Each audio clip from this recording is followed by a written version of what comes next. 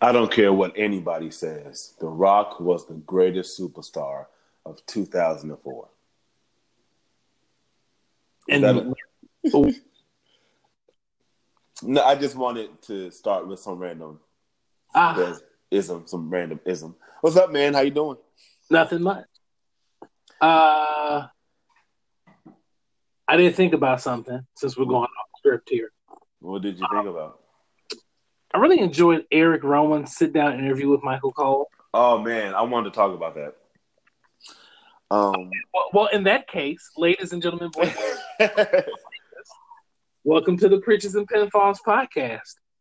We are preachers, and we love wrestling, and we love Jesus. And we pinfall the devil. 1, 2, 3. Father, Son, and the Holy Ghost. We tap him out. Take that, Satan. Question, Dante. Before we get started too deep into it, Okay. how close are you to your modem? I am in the I'm in the lab, aka the back cave. Because you Very close proximity to the modem. okay. All right, So- maybe it'll get better. Like it's got that delay a little bit, like kind of some weird Star Trek noises it's making. It could possibly be me. I don't know. No, it's me because my wife just texted me. Oh, that's exactly what that was. Let me apologize to the listening audience. I have my sinuses tonight are like really, really bad. So if you hear me blowing my nose, I am so sorry. Oh my goodness, you are physically congested. I am physically congested, okay? But enough about me and my ailments. Dante, get us jumping. You want to dig into Eric Rowan? Because I know I do. Yeah, you know what? Let's go into business for our sales. Screw the run sheet. Let's talk about Eric Rowan. You want to go first or me? I'll go first because my poem is actually extraordinarily short. Okay, go ahead. And that is, Sorry. I love it when they do the sit-down interview. And I thought about the first time the sit-down interview was really meaningful for a wrestler, the first time I remember. And probably the one I remember most was post Montreal Screwjob, post Curtain Call, Triple H and JR. Oh yeah. Was that post Curtain Call? That was like after. Wasn't that after he came back from that injury? No. That interview happened. So it kind of all happened at the same time, if I'm not mistaken. They did the Curtain Call. Then he had to kind of pay the piper. Yeah. Paul and Nash were gone. Shawn was the champ, so he had to take it. And then I do think he had a knee injury. Yeah, he did. Kind of in that sort of sequence. And then that's the famous, when he told JR, I am the game. No, I think, I don't know if that was in the same amount of time though, dude. Like, I think that Hunter went through, he was like I want to say an undercarder for a little bit after that post click thing. I want to say 2000, 2001. No, you got to go back further than that. That interview was like 90. Let's see. I'm trying to think. What year did Steve Austin win King of the Ring? 96. So that had to be 99. 99. That had to be. I give it 99. Because I want to say, man, how come I don't remember this? Triple H. Yeah. That sit down with JR was a Monday Night Raw. It was post Curtain Call, and what I mean post, it was like a year after, or somewhere. Yeah, really? Because Triple H, like I remember, like Triple H losing to the Godwins after the whole thing happened. But a year after the Curtain Call, okay, or maybe my time is just off. I remember. Yeah. I'm like putting the Curtain Call 94, 95? 90. Let's see. And then I'm putting that infamous I Am the Game sit down interview late 98, 99, because it was before Chris Jericho came. It was well before Chris Jericho came. And Jericho came around 2000. Okay, wait a minute. So Kevin Nash debuted on Nitro in '96. Okay, that makes sense. So the Montreal Screwjob.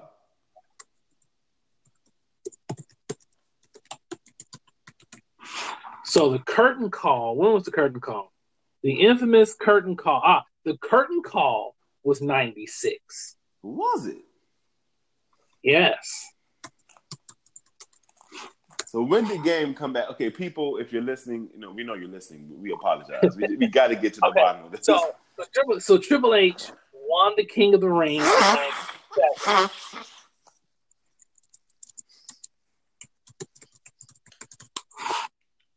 Let's see. So you were right.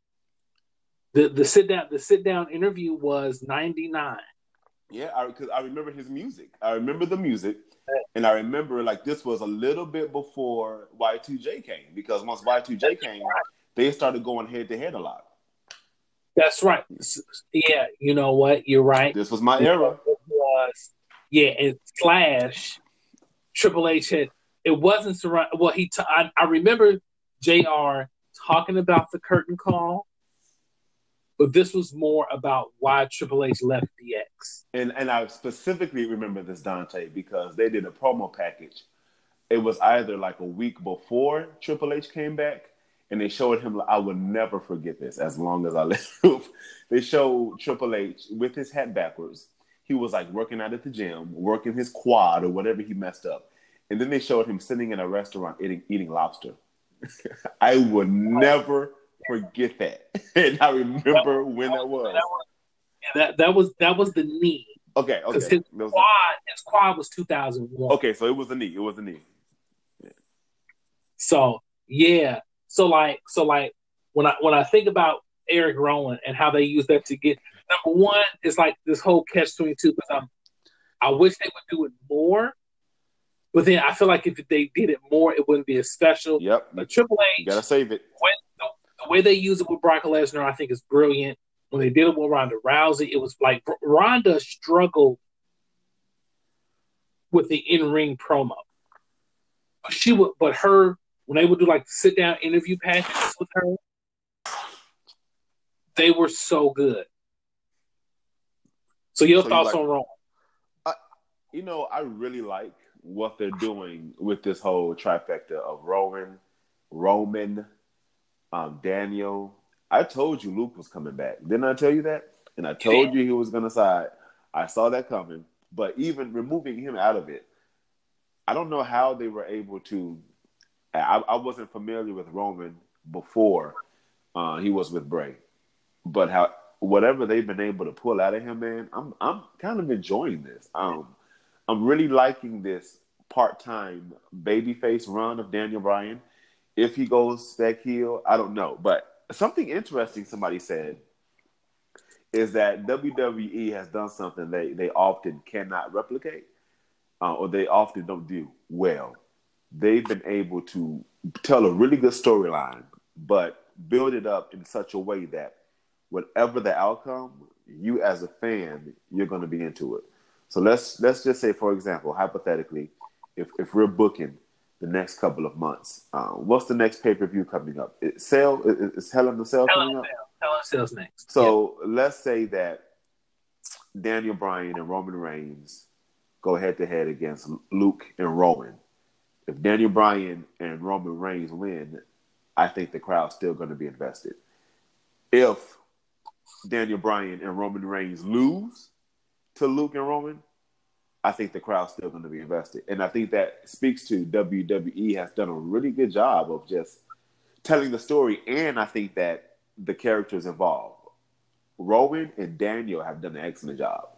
Roman has done really good. Now, I don't know if it's because he's never had a chance to shine in his own light. Mm-hmm. Given some hiccups here and there with promos and some in-ring stuff, okay, I'll push that stuff to the side. But solid, in-ring has been okay. Mike has been okay. Storyline-wise has been great. And Daniel knows how to make filet mignon out of chopped liver. So I'm enjoying it. I'm enjoying it post Who Murdered Roman. This has become a really good story. I am definitely, I'm enjoying it as well.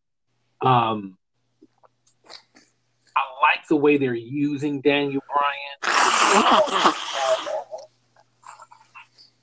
like the way, this is in a lot of ways, very old school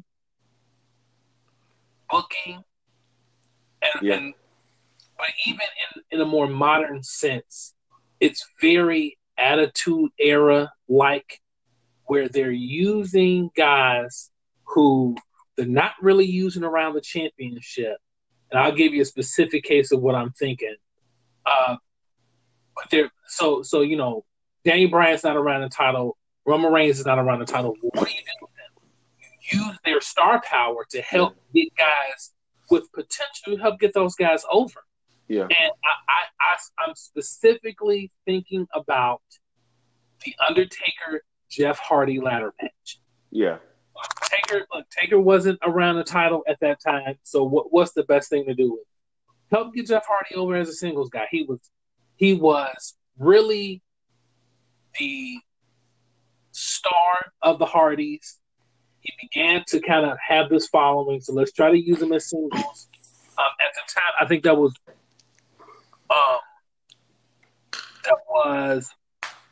Matt Hardy's one of his first significant injuries, so he was gonna be out. So what do you do with Jeff? And I like what they're doing. I'll tell you what is most impressive to me about Eric Rowan, and it has nothing to do with what he's doing right now on television. So I subscribe to Celtic Warrior Workouts, Sheamus's YouTube channel. Yes. And he's he's working out with Rusev. And in the background, doing pull-ups with the chain weight belt and 2 45-pound plates is Eric Rowan. And effortlessly, this guy's 6'8" and 320 pounds.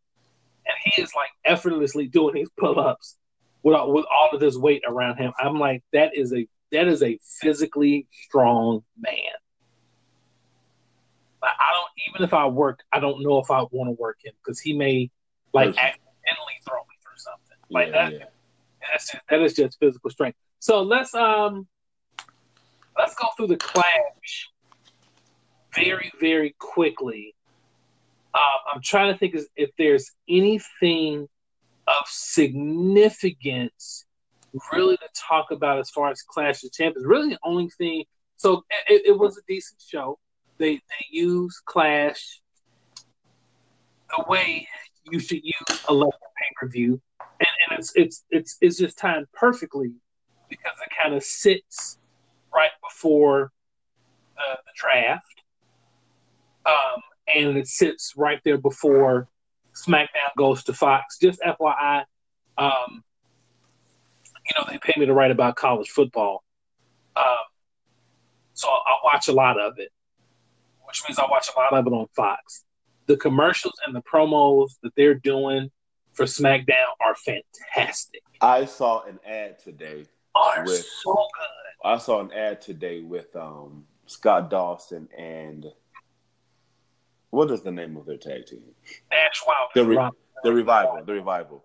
And it was such a good ad, not just graphic-wise, but they had a quote in there from Scott Dawson, and I'm going to paraphrase. Fox Sports should thank us for the amount of money that we're about to make for them. That we're going to make. It was so good. I was like, oh yeah, that's good. Yeah. FYI about the Revival, if they're supposed to be this homage to old school tag teams, they shouldn't have a name. I agree. Yeah. They're supposed to remind people of Ole and Arn Anderson. Yeah. And they were kind of unofficially the Minnesota Wrecking Crew, although Arn is from Georgia in real life, but they were the Anderson. And even so Arn and Tully had a name in WWE, they were the Brainbusters. Yeah. But in the NWA, they were just Anderson and Blanchard. And see, that's really the old school things. You just call them by their last names. They're like Dash and Wilder. And I like that. I'm that's just such a stupid name. I'm a little bit of a traditionalist, so in some aspects, I don't like. You don't think tag teams should wear wrestling gear? That's alike. No, I don't. That's not a thing. It's not a thing, and so you definitely don't need to have a name, especially when it's like they're real characters. If for somebody like Hawk and Road Dogg, and I'm sorry, Hawk and Animal, then yeah, because of their gear. They're the Road Warriors. You're the Road Warriors. They're the Road Warriors. Damn it! Like it makes sense. But for Wilder, because see that you having my ADHD kick in. Hey, I was watching WrestleMania 9, and Hawk started his promo. I'm like, I thought this dude was gonna start hooping like a preacher. Great, but continue. I'm done. No. Wilder and Dash, like those are good names. Like they got good names. Anderson. That's a great name. Edge and Orton. These are just examples. So you don't need to. You don't like Team RKO, rated RKO. I didn't think you needed that. Like you. So you must definitely be enjoying Rude and Ziggler. You know what, man? I'm gonna be honest.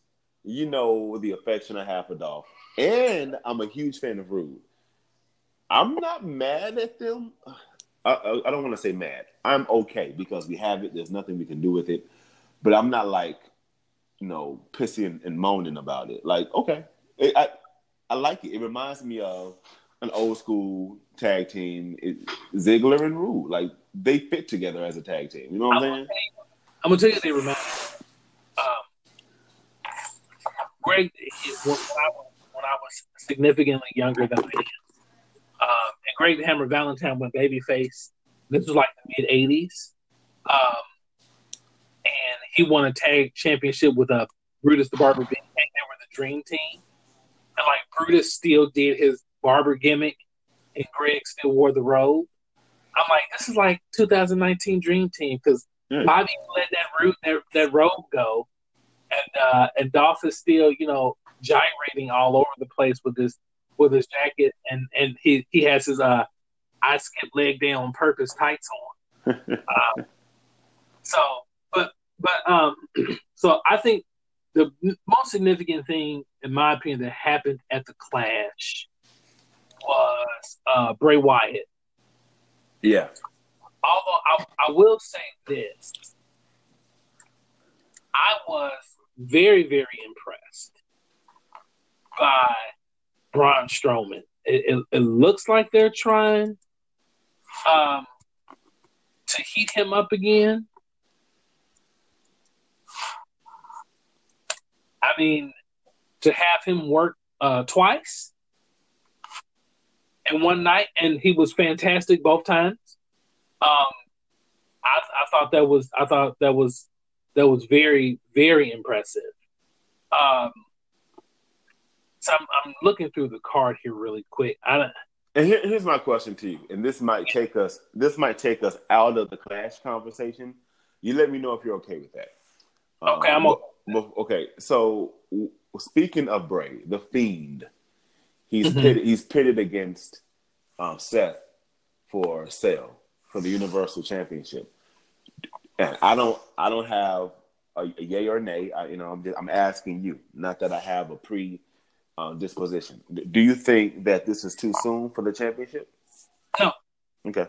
No, I think that you need his character. If you look at this line of characters like Bray Wyatt, I go back to the same thing. How did the Undertaker make his debut? Yeah. He made his debut at Survivor Series and he beat Hulk Hogan for the championship. Even the Big Show, he debuted at Nitro, and he was billed as the son of Andre. How did he debut? He came out, he beat Hulk Hogan for the championship first night. And here's the thing. Bray won't need it after he wins it. So my next question is, I agree. I think that Bray has one of those unique characters. He does not need the championship to still be unique. But what he needs to establish the character,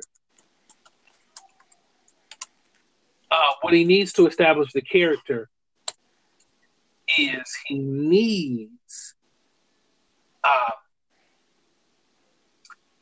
needs to win a lot. I agree. But before we go there, okay. I agree, and you're getting into the latter part of this of my question. But if Bray wins come sale, he can't keep the title forever. I don't think that he's somebody you want to. He's not a Brock. Brock, as you stated, needs the title. Although I disagree with that. If you were to use Brock on a regular basis, he would not need the title. But because he's a part-timer, yes, he needs the title. But nonetheless, how do you get it off of him without damaging the character? Because Bray this is the reason we have the whole Fiend now, is because Bray lost too much. How do you get the belt off of the Fiend without damaging the character? Because to me, even losing one time, it does damage. Right now, like you would have to give it like 2 years before he can lose a match. And I'm being so honest to me. So how do you get the belt off of him without it damaging? That might have been the best question you've asked since we've done this podcast, and it's right in my wheelhouse. So it's simple, but it's sort of complex. Okay. So you brought up Brock Lesnar. The reason Brock needs the championship is because Brock's an attraction, and Brock's character only works on top. His character, I mean, like you could do like the whole grudge match thing you had with Triple H. You can do that, but you can't do that often. Yeah. Brock has to be the champion. His character warrants that. What you do is, just FYI, you think about how long The Undertaker has been in WWE. He's only been champion 7 times. Yep. So, he's not even double digits in championships because he doesn't need it. So I think what you do is you're going to probably put the title back on Seth. Now, and that is all dependent. I know we're going to kind of dabble a little bit in the draft, but that's very dependent on how the draft and everything shakes out and where that championship goes. And I'm gonna go out on a limb and say maybe Brock stays. He wins. Okay, don't go too much into Brock because I got a specific question about him and Kofi I want to ask later. So I think you take it off at Survivor Series, and Seth can win clean because what you're gonna do is you're just going to have Bray just have this reign of terror. And in that reign of terror, he's not going to wrestle a whole lot. Yeah, I agree. So you may have him on Monday Night Raw. Every Monday night, like leading up to, I don't know the pay-per-view. Let's see. Survivor Hell in a Cell is October. So yeah, Survivor Series is in November. So you have him on Monday night, but he doesn't wrestle again until Survivor Series. And he's just tormenting everyone. Specifically, he's tormenting Seth Rollins. Now, here's another one. I don't know what they're going to do with one Fergal Devitt, a.k.a. Finn Balor, when he comes back.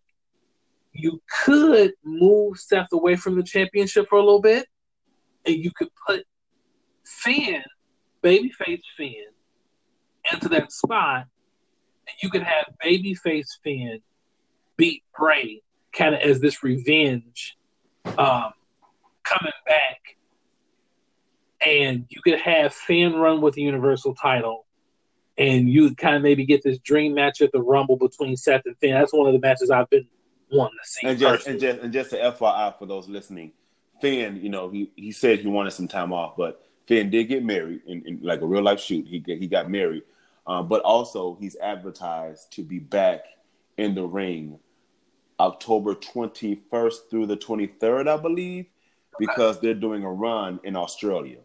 And they're going to have him. What's currently booked is him versus Shinsuke for the Intercontinental Champion. So they've got them going back and forth. Okay. So, yeah. So I think you take – and then here's the thing with Bray. You take the belt off of Bray and then, have Bray go away to the Royal Rumble. And just go back and you do the Firefly Funhouse for 2 or 3 months. Because at the end of the day, what made The Undertaker in that original incarnation, I'm speaking specifically of the Gravedigger Undertaker. He didn't wrestle a lot. So don't have Bray work a lot. Take it off of him at SummerSlam. Have him do Firefly Funhouse. If you want to put it back on him at some point before the end of this year, that's fine. But just kind of have him do the Firefly Funhouse, like really play into this conflict between Bray and The Fiend. Play into that dichotomy, because one thing I love about the character is that every time The Fiend hurts someone, he's conflicted about hurting. I think they have the perfect mixture of a good villain, because I think about Mankind / Mick Foley, when Mankind was the sympathetic, just humble, and I want to say just tormented individual that could not stop hurting people. You know what I mean? So like you said, that dichotomy, I automatically correlate that to Mankind. And you go and if I'm not mistaken, I think Mick said on one of his DVDs that I own, like, they just did vignettes for 6 months before he worked in WWE. Mm. And yes, Mankind was a tortured soul. Yeah. Like, he was miserable hurting people, but he couldn't help it. So, and then Wyatt Rotunda, aka Bray Wyatt, is super smart about the business. He'll figure out how to evolve that character. So I'm with you. I'm sorry, maybe you weren't finished. I kind of cut you off. I apologize. No, I was pretty much done. Yeah, you could take it off him if he wins. That's the question. If he wins, I'm with you with everything you said except one thing. What's that? To me, right now, in this window that we're in of The Fiend and his freshness, he cannot lose clean to anybody. I think that if he wins he wins the title at Cell, and then him and Seth go back at it at Survivor Series, or you save it for the Rumble, whatever, one of those two. I think to me the logical thing, in order to protect the Fiend's character and get the belt off of him, is you have to have an interference, and I would prefer that Finn Balor would be the interference in the match between Bray and Seth. And from that interference, you let Finn torment Bray in whatever that match is that him and Seth have. Let music play. Let something happen. You're right. Or Finn can just run down to the ring and beat Finn and try to give him the coup de grace. Whatever. Seth wins that way, because I think that if it's clean, to me, you talk about protection, you talk about Mankind and Taker. You didn't see them have a whole lot of clean losses in the middle of the ring in the beginning stages of the establishing their characters. You had to wait till their characters got established enough that the crowd wouldn't care. And I think that right now Bray's in that sensitive moment, and the way you treat his character, you really got to be careful. I agree. And you know what?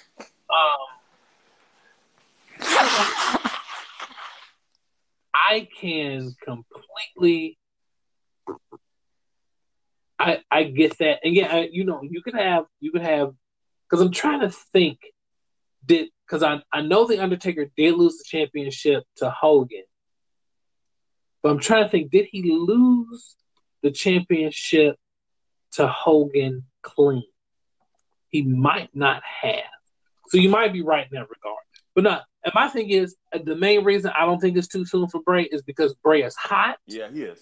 And you don't want to wait too long so he starts to cool off. And then you try to put it on him, and the time is not right. You're right. Like the one thing about the business, it seems as if too soon is always better than too late. Ooh, because you think so?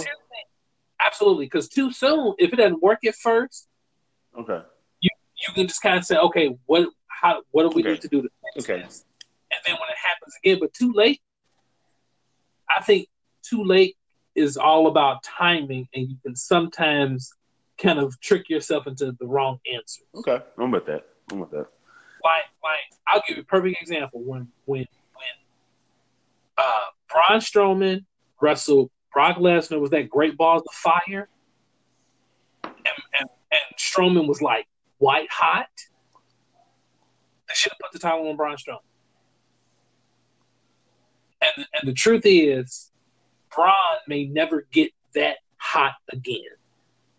Because one thing about it, when you're that hot and you get the belt, you can figure out the rest. Yeah.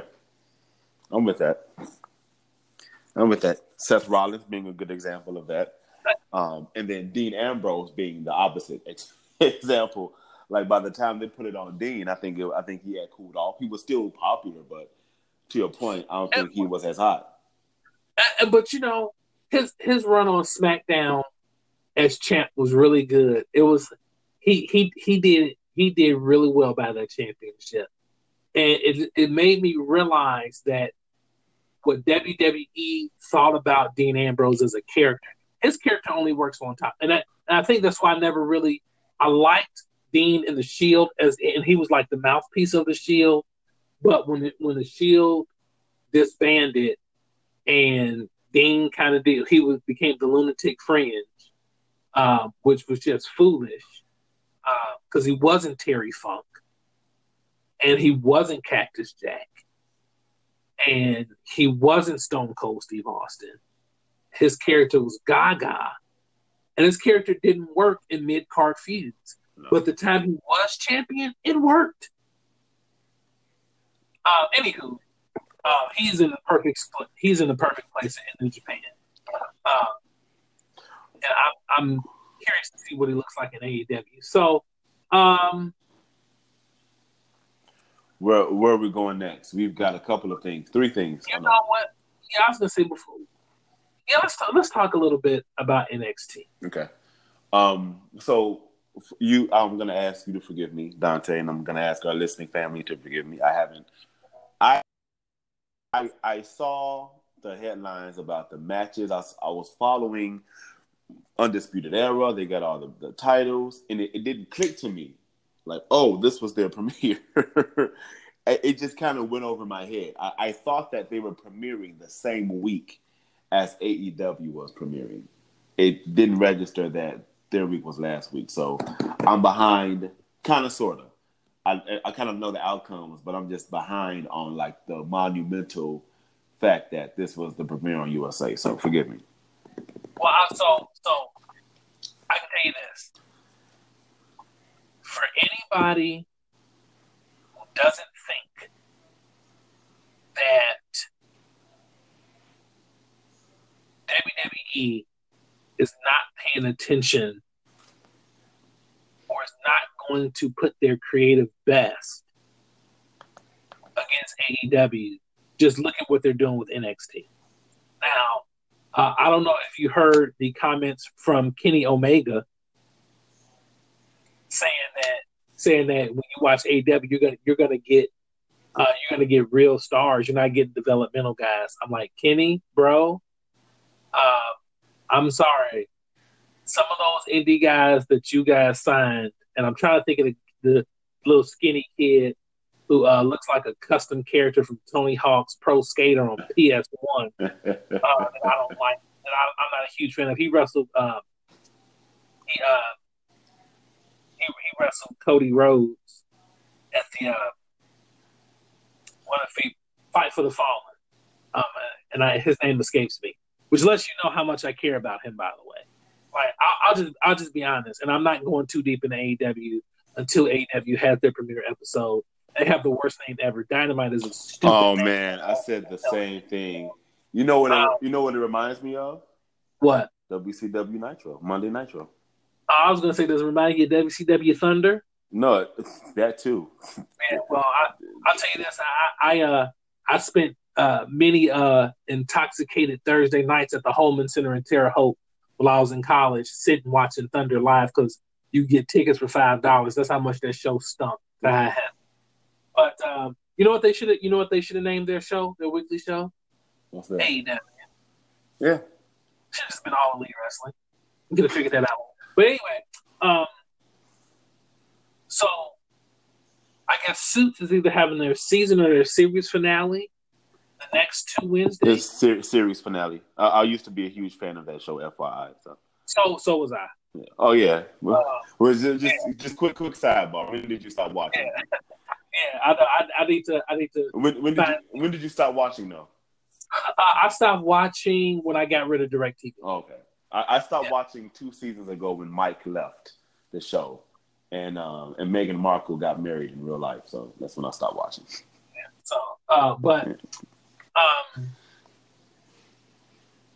So you get an hour on USA and an hour on the network. Well, 205 Live is gonna be. Is it 205 Live that's gonna be right after? Something's coming on. I'm talking about the next 2 Wednesdays. Okay. And so after that, then they go full 2 on USA. What Wednesday is that happening, you may ask? It's the same Wednesday that AEW debuts on TNT. And they have lined up pretty much every title match for that premiere episode. Here's the genius. And I'm sorry, this is Triple H. This ain't Vince. I'll tell you about Vince's influence in a minute. He puts all the belts on the Undisputed Era. I'm marking out hard because I'm a huge... This is how good Shawn Michaels, Triple H, and all those trainers are down in NXT. They gave Roderick Strong a personality.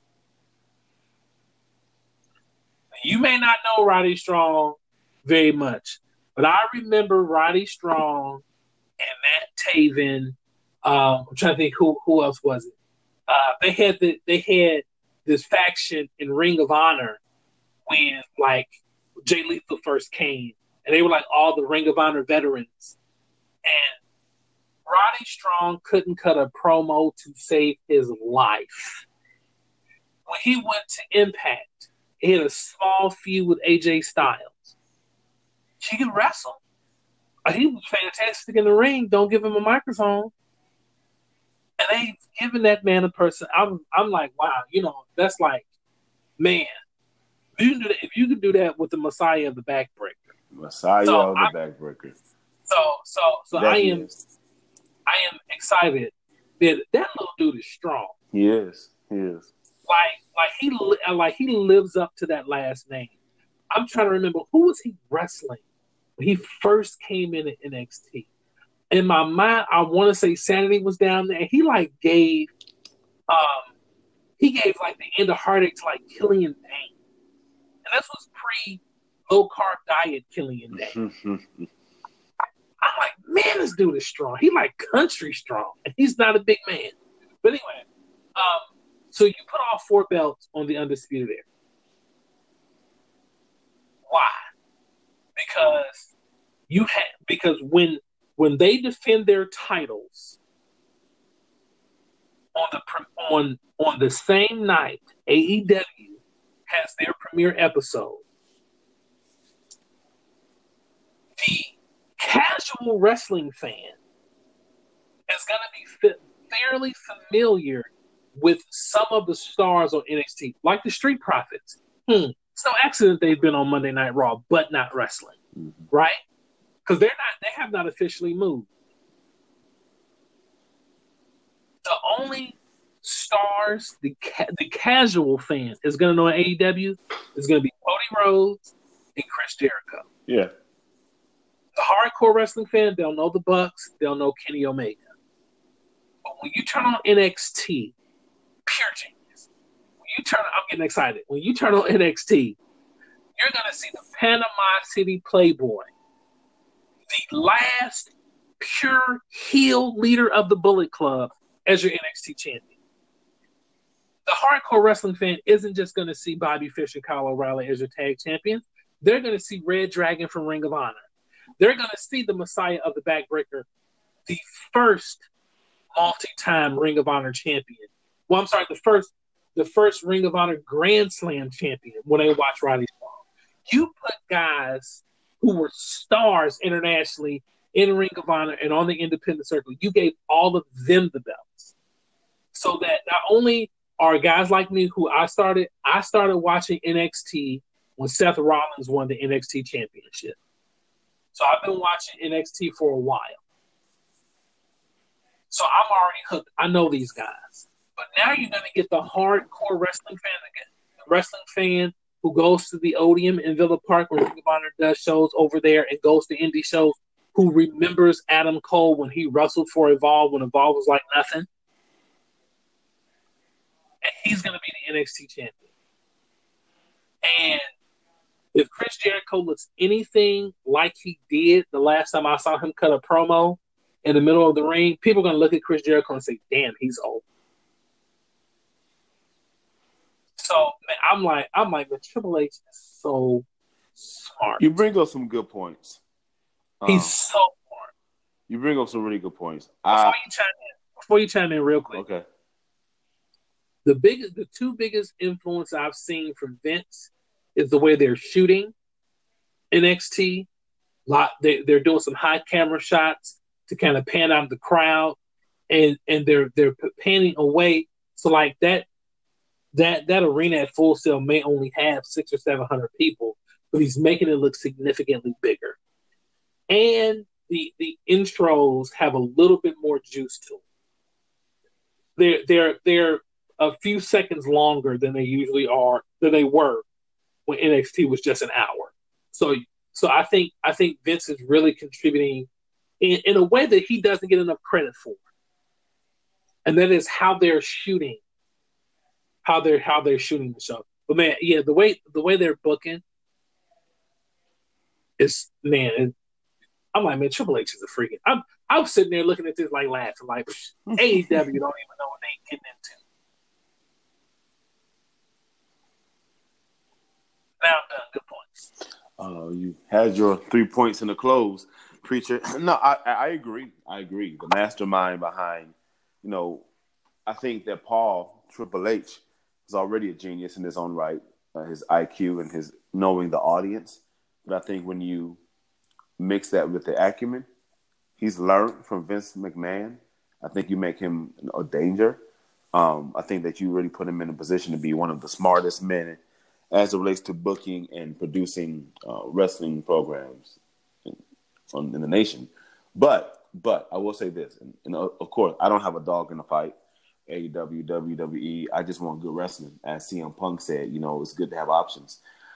I'm going to go out on a limb and say that I think for this first showing, this first week, the first Wednesday, AEW is going to dominate. I don't want to say dominate. I think they're going to have a higher rating point.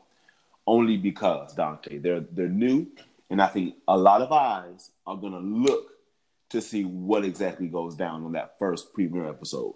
But I think after that, if Triple H, if NXT, if they stay in this groove and they keep people coming back, I think that they will.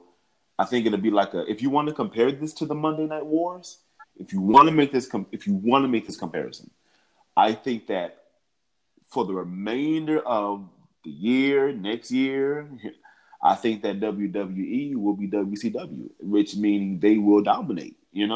I just really believe that. But this first showing, I think AEW is gonna step out. I think they're gonna win as it relates to having more eyes because again they're new, and I think people are gonna want to see what exactly Cody Rhodes and those guys are doing for that first episode, and I think that first episode is going to let people down. And then I think that NXT is going to be so prominently positioned. You know, they're going to be better, and I think that's people are going to be like, well, I'm just going to keep watching this better product. And that's honestly what my feelings are with that. And I slightly disagree. Okay, that's fine. Because here's the subtle genius once again. When AEW debuts on TNT, it's like, have you ever bought a CD? I'm dating myself because I said CD, but you're old enough. You've bought a CD. I had several CD cases with the 30 pocket sleeves. So like, have you bought a CD because the single was so dope? You're like, let me go ahead and you bought it sight unseen. Yeah. And you were slightly disappointed. Yeah. AEW is coming on that Wednesday sight unseen. If you don't have the BR app and you didn't watch any of the free pay-per-views, which were really, and I'll give you another point of genius. So the end of NXT, pretty much the entire roster gets in this huge brawl. Triple H is like, I want everybody to see who's going to be on this show. I'm like, man, this guy is a genius. But and so AEW kind of did those things with their free pay-per-views. They really weren't there. They weren't designed to further the story. They were designed to let fans see these are the guys we're rolling with when we go on week. But when they go on their first show at sight unseen, you just listen to a couple singles. NXT on USA will already have 2 episodes in. Yeah. They'll already have an audience that says, you know what, this is what I'm watching Wednesday. I can get with that. Well, for the sake of time. I was gonna say so the only thing NXT wants to do that Wednesday in which they're competing, quote unquote, because it's really not competing. This is the competition. The competition is which show am I going to watch live and which show is going on my DVR. Yeah, that's a good point. That's a solid point. Yeah. So, and I'm like, for me, you know, the way my life's set up, they both going on. Exactly. I'm gonna get the reports after the day after anyway, and just watch the highlights. All right, so last thing for tonight. But listen, I know you want to do this draft, man, but no, I don't want to dive deep. I just want to kind of get your thoughts. Okay. I want to get your thoughts on 2 specific things. Okay. Are you excited about the return of the draft? And is there somebody that you would prefer to see on a specific brand?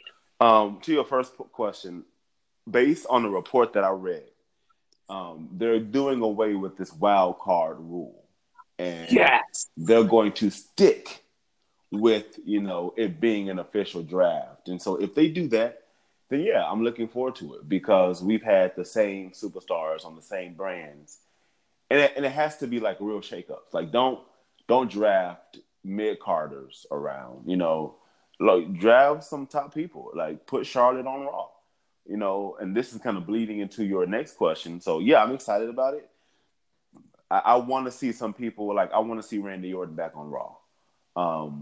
I want to see Charlotte on Raw. I want to see, I think Seth will go good on SmackDown. Like, to me, you need Brock. Like, okay, let's put Brock on SmackDown. And the reports being that Fox wants, well, they're going to get Brock, but Fox wants the Fiend on SmackDown. And I guess WWE gave them a vehement no. But some of those top heavy stars, I would love to see on brands. I want to see them drafted, right? Those who you really wouldn't expect it. Like, I would not expect them to put Seth Rollins, to put Seth Rollins on SmackDown. I wouldn't expect that, but do it. I want them to keep Roman on SmackDown. And I know what some people are saying. Oh, you can't have like all of these baby faces on one brand. You can't have Roman and Seth. Turn one of them heel. Like, it's that simple. Like, turn somebody heel. I think you can if you turn them heel. Right. I think that's the whole point of it. It's a draft. It's a shakeup. I hate to use the word shake. I cringe when I say that, but I think you need to really draft these guys like they used to do, man. Like there are reports that the guys when Vince first started the draft, JR, King, the wrestlers in the back, they didn't know who was going where. They didn't find out until that day, the same time we found out. So they're like they didn't know. Like keep that same energy. Like I think the exact same thing needs to happen. We need to be surprised. And we need to be like, oh yeah, and especially since Fox is going to debut SmackDown. SmackDown's going to debut on Fox. Like it really needs to be a draft. So that's my thought about that. I've read two things about the draft, and what I've read is that's what's going to happen. Like this is going to be we're going back to old school podiums at the top of the ramp, and we're drafting guys. And I would love to have been in that pitch meeting to see how you sold Fox on the fact that, Roman Reigns may be on Monday Night Raw and we won't see him on Friday nights. I would love to just see what that pitch was. I'm excited. Now, let me say this real quick before you go on. What they're missing though, Dante, which I would have really appreciated if they would have really been working this general manager angle, because part of the thing that made the draft so cool and so intriguing back in the day is the fact that you had Bischoff and Vince like, oh, I got him. I want him, and Bischoff going back and, like that those characters made it cool. I got to admit, I'm actually liking wrestling without an authority figure on TV. I think for this though, I agree. I do agree. But you haven't. You just gonna have Stephanie McMahon, who's still technically commissioner of Raw. True. To just pull a Jack Tunney and show up for the draft. True. And Shane is technically still commissioner of SmackDown. Okay. Yeah, we haven't seen Stephanie that much. You still got the billionaire's kids playing in Danny Sandbox. Okay. Yeah, so you'll still get. Okay. So I'm excited about the draft. I'm excited about brand exclusivity. I also want to see Randy Orton on Raw. Yeah. And can I tell you something else that you'll enjoy very much? I'd like to see him have a nice run as Universal Champion on Raw. The conversation was if the Fiend, there are a few people who, what did they say? That the Fiend, there are a few people that should lose to the Fiend. That's what it was. There are very few people that should lose. Was that what it was? Either there are a few people who should lose to the Fiend, or either the Fiend should lose too, where it wouldn't damage either one of their characters. I forgot which point of the argument they made, but Randy Orton was one of those names. It would be a good callback to that original feud they had, but to put them together in this new atmosphere of what the Fiend is, even if Randy beat him or if Randy lost, but it really wouldn't that. I'm okay with that, and I think that the crowd would be okay with that too. If the Fiend lost to Orton, okay, that I'm cool with that. You know what I'm saying? So that you said that, it made my mind jog back to that point. So I actually want to see Randy with the title for one reason, because there's something that's missing from his resume. And that is, I want him to take guys, be in a feud with him over the title.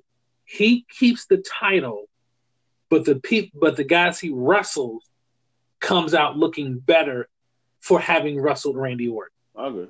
Yeah. And I'm sorry, I don't know a guy whose career he made. No, I agree. That's the one glaring gap in Randy Orton's resume, in my opinion. Well, he's been protected, for the most part. I would love to see Randy on Raw. I would actually like to see Seth on SmackDown. Yeah. And see Seth. I think, to me, SmackDown has always been the wrestling show. Yeah. And so that's why Seth fits on SmackDown. The only issue is I don't want to see him wrestle Brock Lesnar for the championship again. No. Like, I would like to see Kofi get at least another run with the championship off of Brock. That's the question I've got for you later on. But we'll go ahead with your draft. But that's it. Like, that's it. I'm excited, man. Okay, I can't wait. So listen, I can't wait. I want to see Randy on Raw. I want to see Seth on SmackDown. Listen, man. I've been going back and forth in my head about this all day. Can I tell you that I have really been thinking about this with Brock challenging, and I want your thoughts with Brock challenging Kofi for the championship. We know that they're going to have a match at the premiere of SmackDown on Fox for the championship. So, option A, Brock wins.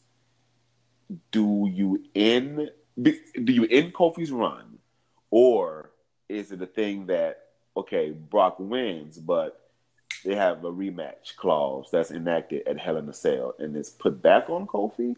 Like, I need to know, because to me, if Brock takes this belt off of that boy, Dante, I'm sorry, it's no coming back from that. Like, to me, Kofi loses, he's buried. Like, I don't think that he's going to be able, his character's not going to be able to survive that. Not if he loses on SmackDown. If he loses on SmackDown, like, it's a wrap. If he loses maybe at a pay-per-view, then maybe that makes more sense. But to me, Dante, if Brock beats him clean on SmackDown, like, it's over for Kofi. Do you hear that sound? Are you clapping? No. I got the pencil. Let me book the territory. Wait, I got a book too. Let me give you my booking. Okay. Mine's gonna be better, but you go first. Shut up. I hate you. I told you I've been thinking about this, man. Okay, so in my mind, they go head to head at SmackDown. Paul comes out, and he talks up Brock. Brock comes out, and they head off. They face off against each other, and you have it where Kofi wins. To me, Kofi wins, but there's a purpose, right? Now, Brock doesn't squash Kofi. It can't be a 15-minute fight. We know Brock can't give you that. I think that you make it some kind of way. It's not a clean win. Something has to happen. Kofi gets dirty. It's not a clean win, but Kofi wins. Okay, so you go back to SmackDown the following week. Something that they did this past Tuesday that they really need to build on is, and I don't know if they did it on purpose or if it was on accident, but I forgot who Kofi was sitting down interviewing with, and you helped me with it. I think it was Michael Cole. It was almost like Kofi was second-guessing himself if he really could beat Brock Lesnar or not. It almost seemed as if he was trying to convince himself, because he said the same generic stuff. I'm gonna walk out your champion. I'm gonna beat Brock. It almost sounded like he was trying to convince himself. So I really want them to build on the fact that after he beats Brock, Paul brings it up like it was a fluke. You can't really beat the Beast. You won because your boys came to the ring. Whatever the case was. That's the reason you won. And so that really they need to really make that visible on TV. That Kofi is conflicted. Can I beat Brock alone? Fast for a week, the go home show before Hell in a Cell. Easy, almost called him Easy E. Big E, Xavier Woods, say, hey, we got you, man. And we're gonna come down. He says, no, I'm gonna do this thing by myself. I need to prove to myself. I need to prove to my family. I need to prove to the world that I deserve to be champion. I've beaten Joe, Randy. I've beaten everybody who's come my way. The only thing standing in my way is Brock. I need to beat the Beast. I need to prove to myself that I am that damn good. He goes down to the ring. Brock's music hits. Brock comes down to the ring. They're going at it. He gives him some suplexes. Kofi hits a Trouble in Paradise.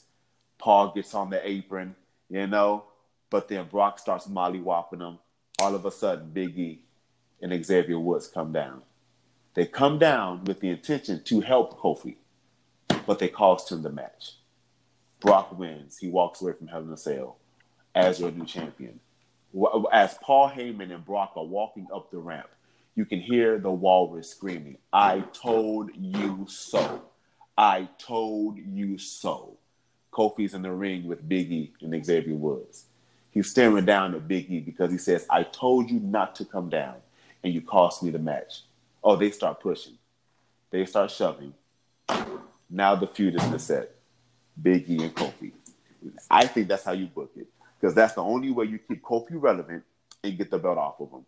But I also think that you've got an opportunity now to build up Kofi's character, and I think what would be bigger than the belt, him going against Big E. That, to me, that's how you book it. That's me. I don't know. Yours might be better. I don't know, but I like that. I like that. I like that. Do you not? Okay. Do you not like that though? You not like that? So my only issue is if he feuds with Kofi, and the goal is to get him another big time opportunity against Brock. How do you get that? That's not the goal. It's over. No, I don't think it has to be over. Okay. I don't think it has to be over. So there are two big ideas with Kofi being a champion. Now, number one is Kofi's inadequacy being champion.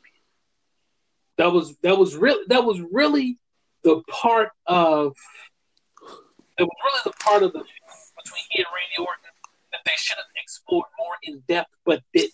I agree. There was a lot about that they should have explored more in depth, but they didn't. Yeah. So it's that, and then of course Brock comes out and beats Kofi. Then everyone's right. So go with that. So this is what I do. So Brock's gonna win on October 4th. He's gonna win, and he should, because Brock needs to be the champion. And here's the thing: if you notice, every time Brock comes back and wrestles for the championship, and I can't think of a time where he didn't, he wins. So he needs to win. He needs to. May I ask you a question? Give you a little Kofi trivia. Shoot. What's one thing kind of coming up from here to WrestleMania that Kofi does not have on his resume? Oh, the Universal Championship. No. Has nothing to do with titles. Oh, the Royal Rumble. Okay. I give you that. That's pretty smart. So Kofi's questioning whether or not he can beat Brock. This is the question. Not only do you have him lose to Brock, you have heel Shane McMahon come and say, "Look, it was great. It ain't happening for you." I mean, you kind of Daniel Bryan a Jace book it. But when you're talking about him going against Brock, I mean, Kofi's small. So him working underneath just makes sense. So you tell Kofi, "Look, you had your run. It was great. You threw pancakes, but you're done." And Kofi's like, "Well, look, I deserve another chance because, of course, you know, the mandatory rematch clause, it waxes and wanes." So Shane's like, "All right, fine. You know what? You want another shot at the championship? You can have it. But it's a number one contenders match. And it's a triple threat. And you know who you're wrestling that triple threat? Kofi, Xavier Woods, and Big E. Because Shane's a heel. And guess what? Kofi loses. And it doesn't matter which one of the New Day that you put against Brock, they're going to lose too. And you have Kofi just have this series of unfortunate events. He doesn't win. So Rumble's in January. He just kind of let's have Kofi lose his smile, quote unquote, after Survivor Series. You don't see him again until the go home episode of SmackDown. Because he comes back and he says, "Listen, I worked 11 years to be champion. I can't go out like that." So Shane goes, "Fine." He goes, "I want to be in the Royal Rumble." So Kofi has to wrestle, insert your opponent here, Elias. Who cares? for a spot in the Royal Rumble. And he wins. And Shane goes, congratulations, Kofi. You're in the Royal Rumble. But you know what? You're first. So Kofi enters the Rumble first. And somehow he wins. And you know who he gets at WrestleMania? Brock Lesnar. And you have Brock and you have Kofi. Because here's the thing. Brock's probably not working past WrestleMania anyway, number one. Yeah. And if you do, there is a match for Brock without the championship that he could actually put someone else over and then go away till he's ready to come back at probably one or two more times before he's decided he's made enough money and he can retire. I think Brock versus Big E makes sense. So you book the match at WrestleMania very similar to the way you booked Brock and Eddie before WrestleMania 20 at No Way Out, because they insert Goldberg, and that's how you got the Goldberg-Brock match in WrestleMania 20. So you insert Big E, you insert Braun, but you insert someone into the match to where Kofi wins at WrestleMania. He can stay a babyface, and he beats Brock, but Brock still looks strong. And then Brock goes and he has beef, and then Kofi has main evented consecutive WrestleManias. He's won a Royal Rumble, and he's champion for a second time. Okay. And then, as he's celebrating, throwing pancakes, is raining Pudios, all of a sudden, out of nowhere, no one saw it coming because everyone just knew he was going to turn on Kofi. But no. Xavier Woods pulls a Seth Rollins. Okay. And turns on Kofi at WrestleMania. Turns on E at WrestleMania. Okay. Because he's the doctor. He's the smart one. Yeah. Why should I go around playing the trombone, throwing pancakes for y'all, bending y'all shout? It's my time. Yeah. So we're both in agreement that the New Day needs to go ahead. It's time. No. For the story sense, I think from a story perspective, from a story, it makes sense. I don't know, like, who, unless you try to rehash Daniel Bryan, Kofi. I don't think anyone wants to see that. I think that's the thing. I think if you want something fresh, and the New Day's on SmackDown, I think, you turn one of them heel, and I think everyone expects it to be Big E. Yeah, and you make it. I agree. But I think Xavier Woods is the better choice, because I think he comes off heelish. He does. You know, and he'd be a great chicken shit heel. So, and you get 2 title reigns out of Kofi. And you get something that, in my mind, I don't ever remember seeing. You get 2 brothers wrestling for a World Heavyweight Championship. Yeah, that's actually a very good point. I'm with that. That was better than mine. I'll give you that. I'm not gonna. I think mine is very good. I like mine a lot, but I think yours is better. I'll give you that. So, if there's anyone listening who needs someone to come book your little indie promotion, give me a call. I mean, I think I should have some part in that too. I don't think I'm terrible. Terrible. What is that? What is I don't this? Like the face. I don't like it. Oh. Too small. Now you can be the ring announcer. I want to book, man. I want to book the matches. I want to be creative. I want to write creative. Look, let me book, but I want to manage. Show me how to take a bump. I want to take a bump or two. I want to be in the back. Let me produce. Let me manage. Not manage. Let me book. Let me produce. Listen, guys. Thank you for listening. I think I really enjoyed this podcast. I've been chomping at the bit to talk to my dear brother and dear friend about some wrestling topics, man. Dante, you've got a lot going on. You are a Renaissance man. Tell us where we can find you. I mean, you can find me on the Twitter machine at Pastor DDP. You can now find me on the gram. You can find me on Instagram, Pride the Good Kid, an homage to my late father who used to call me the good kid when I was growing up. On Instagram, I host a college football podcast. The Triple Option podcast is on Spotify and Apple iTunes. And if you like to read about college football, you can find my work on SaturdayBlitz.com. All right. You guys can find me on all social media accounts. Desmond Alicea, DezimoNAlicea. Spell it, but don't spray it. I was trying to think of a catch line, but that was stupid. You can also follow us on Facebook at Preachers and Pinfalls. If there's nothing else, give us the outro, Dante. Hey, if all lines are clear, shout out to the Hall of Famer S.D. Jones. And that is the benediction. Until next week, brothers and sisters of the Squared Circle.